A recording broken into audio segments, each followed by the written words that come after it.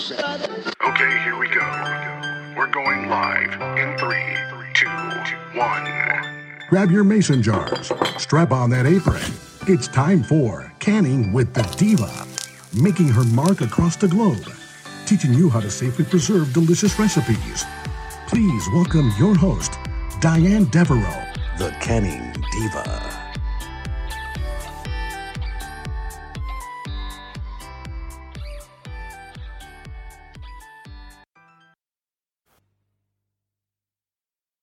Hi there, welcome. It's Diane Devereaux, the Canning Diva, and you are tuned in and listening to Canning with the Diva.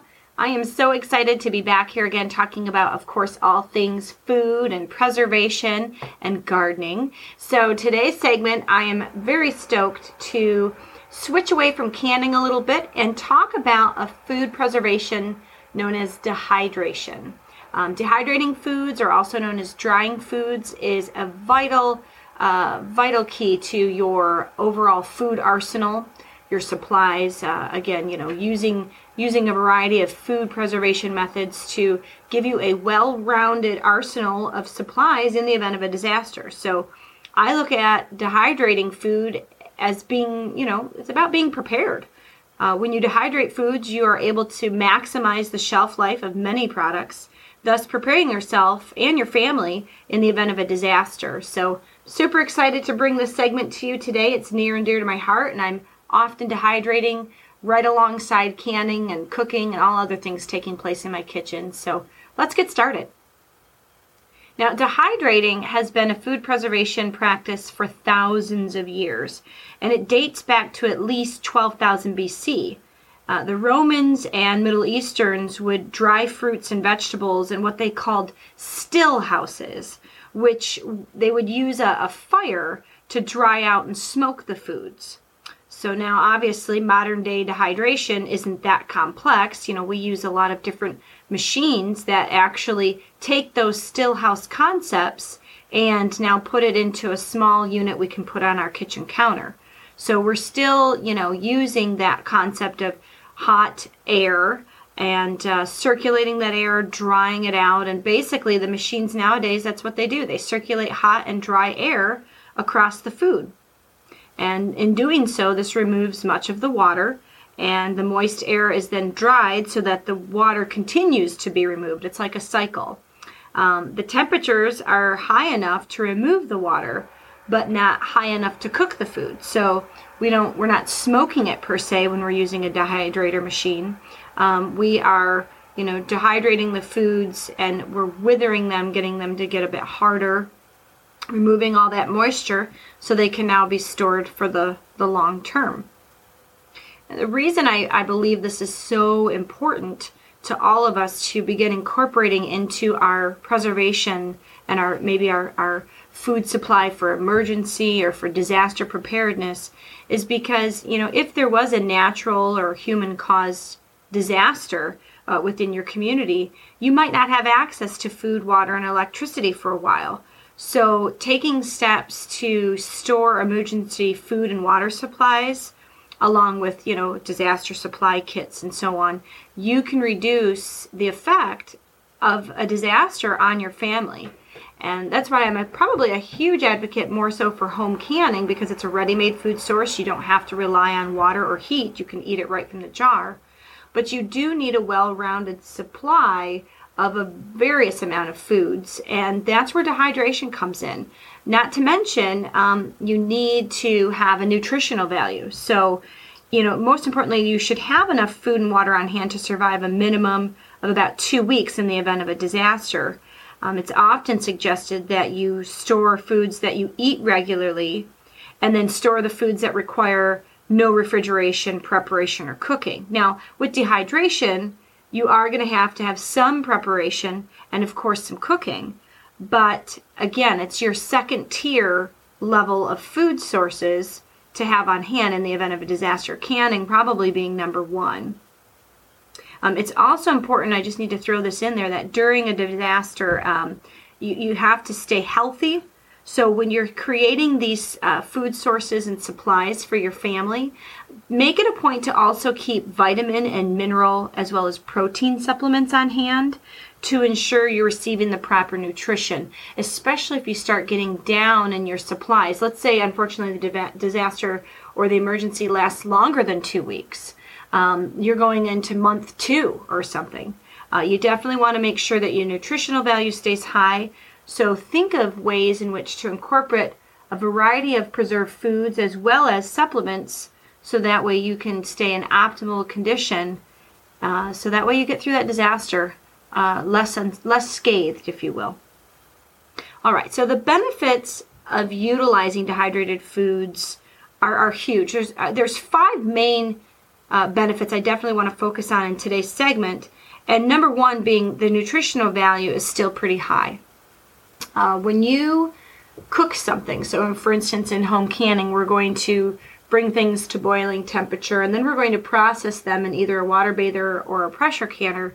Those high temperatures start killing off some of the nutritional value and minerals and vitamins that we desperately need in order to stay healthy, whether we're eating it on an everyday basis or we are facing a disaster. So one of the benefits, and probably the biggest with dehydrating food, is your nutritional value is still high. So you're upwards in the 80 to 90 percentile of the nutritional value. Whereas home canning in that first year of then, the items staying on your shelf, you're looking at roughly 65 to 70% nutritional value. When you store something into that second year with a home canned good, it drops down to about 60%. Year 3, it's 50 or less. Well, with the dehydrated goods, you can stay upwards above 70% into that year 3 that you might not already get, or longer, that you won't get with, for instance, home canned goods. Second biggest benefit I find with dehydrating is you're reducing the spoilage, because you're removing the moisture, and the moisture is what the bacteria needs to feed off of. Things have to have a moisture content in order for them to spoil. So in the absence of moisture, your spoilage reduces greatly. You also now have an increased food storage life. So your storage life far exceeds that of home canned goods. Now, just because a lid stayed sealed doesn't mean that the item is good 10 years down the road. Whereas with proper storage for dehydrated items, you can be looking at 10 to 15 years of a storage life. The 4th biggest benefit is it requires little or no specialized storage requirements. I think I said that twice. So you don't need any special equipment per se. With home canning, you obviously have to have a certain type of jar, lid, and ring. You have to make sure that you have water bathers and pressure canners. The only equipment that you're required to have is a dehydrator, and it doesn't even have to be an electric one. There are other methods using the natural air temperature, the sunlight, and then air current and flow through either wind or fan. So there are ways that you can still accomplish the same preservation method without having to go out and buy a bunch of special equipment. And then the storage equipment used can be very simple. It doesn't have to be specialized. And then last but definitely not least, the biggest benefit of utilizing dehydrated food items is the reduced weight. Now, it makes food a lot easier to transport because it's not heavy. So if you have to bug out and get out and still survive, the weight of that dehydrated food and the volume ratios, it's so much easier. Things get very condensed down into size once you remove the moisture. So not only does it become lighter weight, it becomes more compact, so you can actually fit more into a smaller area. Now, with dehydrating, some of the basics I wanted to share with you today are the things that you do want to have on hand. Some of the essentials so that you can properly task out and get all of your items dehydrated, whether it be herbs, meats, or fruits and vegetables. And then some of the optional but healthful equipment, which is really important, I think, for me, especially because I want to maximize and be efficient with my time and make it easier for the dehydration process to take place. I want to be able to get everything dried, uniform, and in the most optimal amount of time. And so some of the equipment that we have on hand I'll discuss in today's segment. And then also I want to get into the basics of why we're able to do what we do with food dehydration. There's 4 key factors to properly dehydrating food. And let's touch on those first before we get into the equipment. The 4 key factors to proper food dehydration are time, temperature, air speed, also known as velocity, and then raw food preparation. So let's start with raw food preparation. The basics of getting food properly dehydrated in a matter of time that's conducive to lessen the spoiling, it all breaks down to the preparation of the food. How are you treating the food? Are you blanching it? Are you pre-shrinking it? Are you maybe dipping it in a citric acid bath to prevent it from browning? There's a lot of things that need to be done for a variety of different foods, and that all starts with the preparation.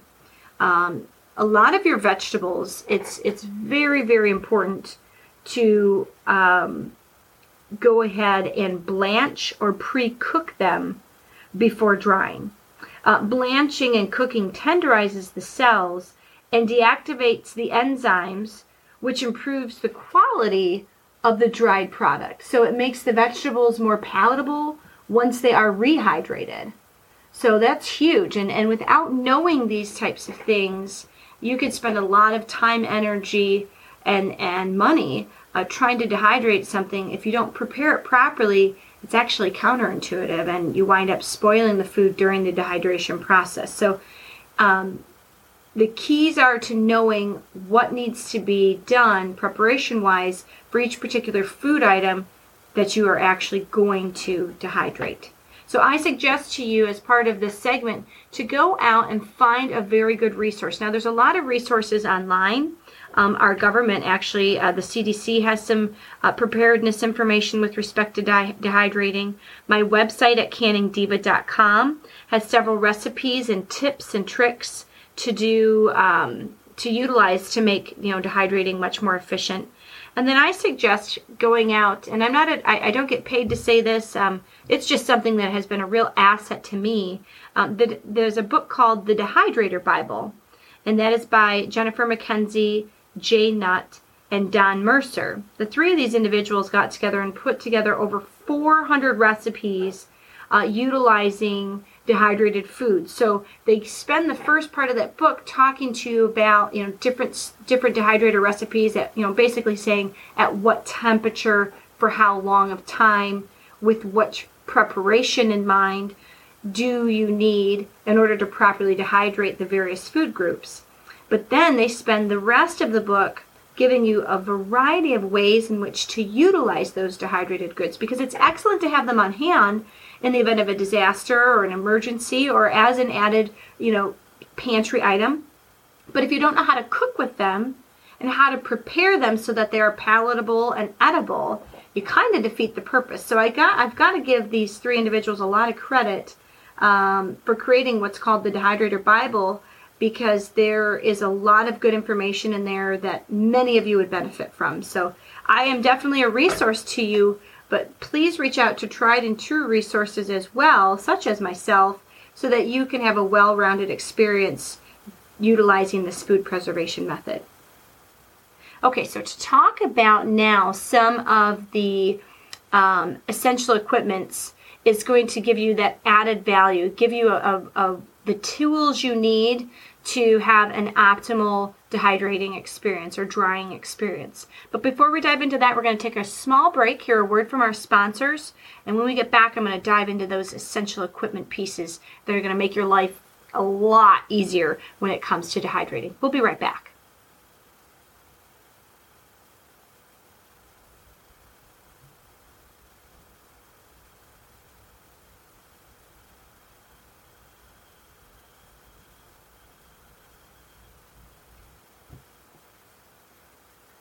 All right, and we're back. This is Diane Devereaux, the Canning Diva, and you are listening into Canning with the Diva. We are talking about dehydrating basics today, and we are excited to now focus on what are the essential equipment or essential items that you should have on hand if you're going to dehydrate and properly store the dehydrated goods. And then I'm going to also talk about some of the optional items that are helpful during this process, but they aren't necessarily essential. Okay, so some of the essential things you want to make sure that you have either in your kitchen already or that you go out and put on your grocery list to purchase are things such as airtight containers. Now those can be in the form of plastic containers with the airtight lids. They can be mason jars with brand new lids and rings. You could also then consider using one of the baggie systems, the food savers, if you will, where they remove the excess air and now you have an airtight plastic bag, if you will. You could also use things such as Ziploc bags. There are ways to still utilize them in the storage process. You don't get near the length of time, but they are still considered an airtight container. So definitely have a well-rounded use of the various containers out there. Go ahead, if you don't have plastic, maybe invest in a little bit. Mason jars, if you don't have those on hand, invest into those. And obviously making sure you have brand new lids and rings. Those lids, even if you're using them for storage, are one-time use. The goal is to get that lid to seal, and that rubber compound is a one-time use. Now, the other essential tool would be a blanching basket or a colander for checking the foods, and we'll get into that here in a little bit. You also want to make sure that your dehydrator comes equipped with fine mesh trays. Boy, all these words, I feel like I need to do one of those rhymes where Peter Piper picked a peck of peppers in order to get some of these terms out. But a fine mesh tray liner. That's huge because most of your dehydrators are going to have a standard bottom that's obviously open so that air currents can flow, but the openings are quite large. So if you're going to dehydrate smaller items, you definitely need to have a fine opening so that things don't fall through. So a fine mesh tray, most of your dehydrators on the market should come with one. If they don't, it's definitely worth the investment because if you don't have a fine mesh tray, you're limited now to the size of the item in which you can dehydrate. You also want to make sure you have parchment paper. If you don't have the specialized leather sheets that come with certain dehydrators, parchment paper works phenomenal if you'd like to create fruit leathers. So keep that in mind. And add that to your grocery list and keep that on hand when you're getting ready to dehydrate. Now, some of the other items that I consider essential would be your standard kitchen equipment. So things like the colander, maybe even having some sharp knives on hand, a ruler, obviously a timer. If your dehydrator does not come equipped with a timer, you definitely want to have a timer on hand. And things like vegetable peelers. There's a lot of times where peeling the food during preparation makes it much easier to dehydrate. Oftentimes you'll see in recipes where they call for a Y-shape peeler over a traditional straight edge peeler because they tend to remove thinner peelings, making it easier for you to dehydrate large amounts of produce or root crops. Okay? Now, some of the optional but helpful items to have on hand are things like obviously a food processor, an electric one. There are other methods out there, so your electric one does become an optional equipment piece. There are areas on the internet I have noticed people are taking and going back to the older methods of dehydrating because they don't want to rely on electricity. So what they have done is they've purchased the fine mesh trays that all hang about 3 inches apart, and you've got, I believe, roughly 4 to 5 trays, and they're encased in a fine mesh screen, like what you would almost, instead of using the metal, but maybe more of the plastic screen door or screen window, it's kind of draped with that, with almost like a closing front that is either magnetic or has a Velcro, so that way no insects can get in. And so there's a lot of methods out there for dehydrating. Obviously, you have to do what's right for you. And for me personally, I love having the electric one.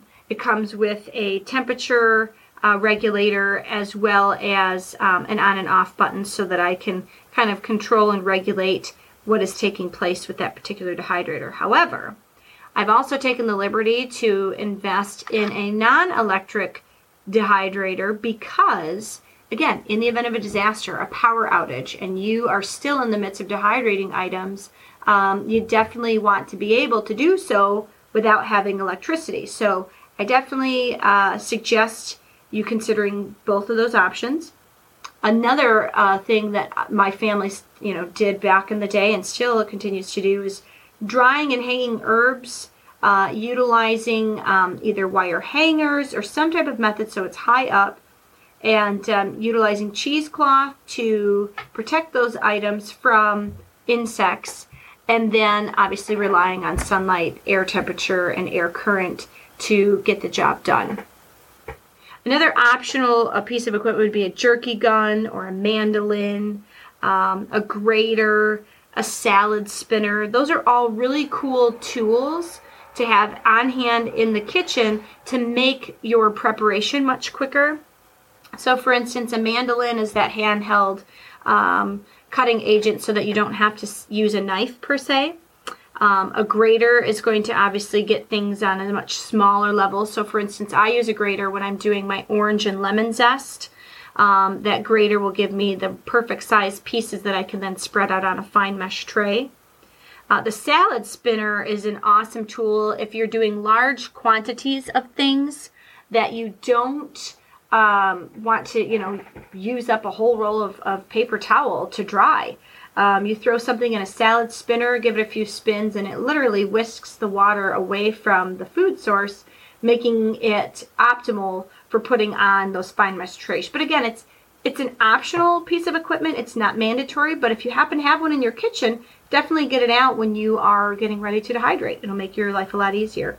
And then a jerky gun, there's been times I've made jerky by hand and patting it into the thickness that I choose, using a ruler to measure to make sure it's not too thick and that it's uniform in size. But then, I did invest in a jerky gun because I didn't want everything to have to be flat. There are times I've wanted it to be square or round, giving what it is I'm making with jerky, or with meat. So again, an awesome piece of equipment, but not mandatory. All right, so now the biggest thing I want to touch on today is how do you know when the foods are properly dehydrated? I think I get asked this at least several times a month because that becomes the tricky part. We all know that in dehydrating, if you do not remove the moisture, you then will have spoilage. So it's so key to know when your food is ready to be removed from that dehydrator and placed into storage. And just because certain foods say, let's say for instance basil, if you're dehydrating an herb, you basically dehydrate the basil leaves on the mesh trays at 110 degrees for roughly 16 to 18 hours. Now, obviously, if you're dehydrating something during, the night and you're sleeping, definitely don't set your timer and try and wake up every hour. That would be ridiculous. But when you get back into that kitchen, swap out those trays, test a piece of food from each tray, and move that tray closest to the heat and the air current, which would be the bottom. Move it so that way you can start tending to those pieces that are still just a touch moist. The rule of thumb with dehydrating is it is better to be over dry than under dry. Under drying obviously will lead to spoilage because the bacteria will rot the food. All right. Over dry isn't optimal, but it is much better to err on the side of over dry than under dry. The reason why being over dry isn't optimal is because now it's going to take that much longer to properly rehydrate, and you often will run into the risk of it not fully rehydrating and still having those rough edges that are difficult for our system to digest. So you definitely want to, in the beginning, trust me, it's going to be a process. It really is. Especially every dehydrator is just a little bit different. They're going to have a little bit of a quirk or a way in which something works better or different.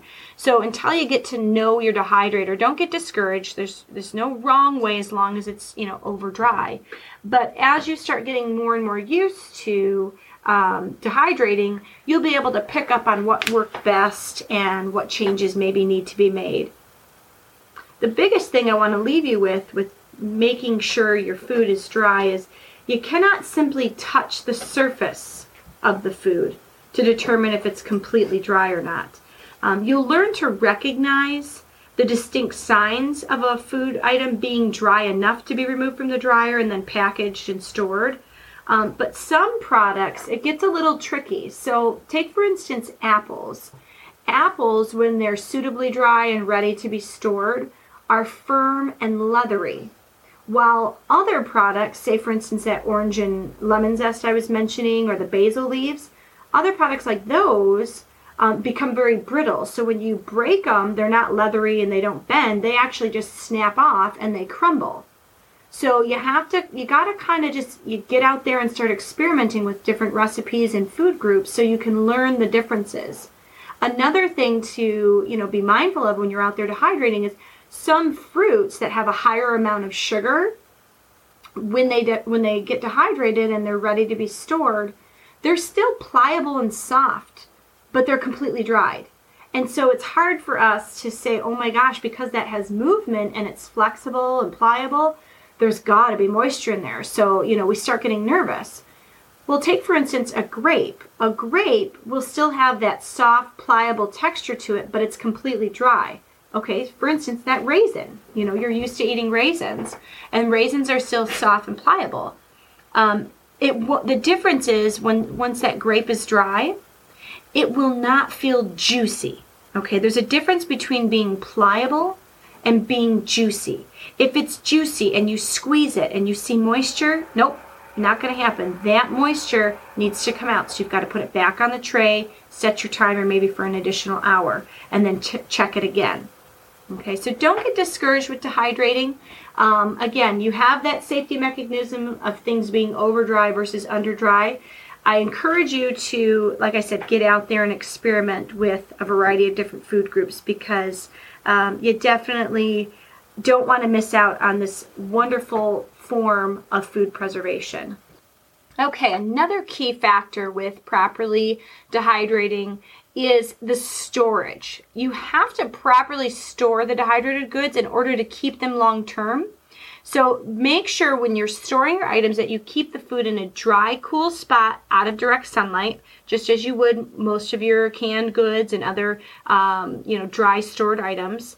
The optimal storage temperature should be between 50 and 70 degrees, and exposure to heat and sunlight will cause condensation. So you want to make sure that you're not putting these items in an area where there's a lot of temperature influx, and you definitely don't want them full on access to sunlight or repeated access to sunlight, because bacteria, once there's condensation, that's the moisture we've already removed. Once condensation becomes prevalent again within these stored items, that's all that we need for bacteria to come in and start feeding and therefore spoiling the food. So be mindful of the storage temperature and location of these goods once they're put into a proper container. Now, it's with respect to like the mason jars. Utilizing a mason jar with the lid and the ring is perfectly fine.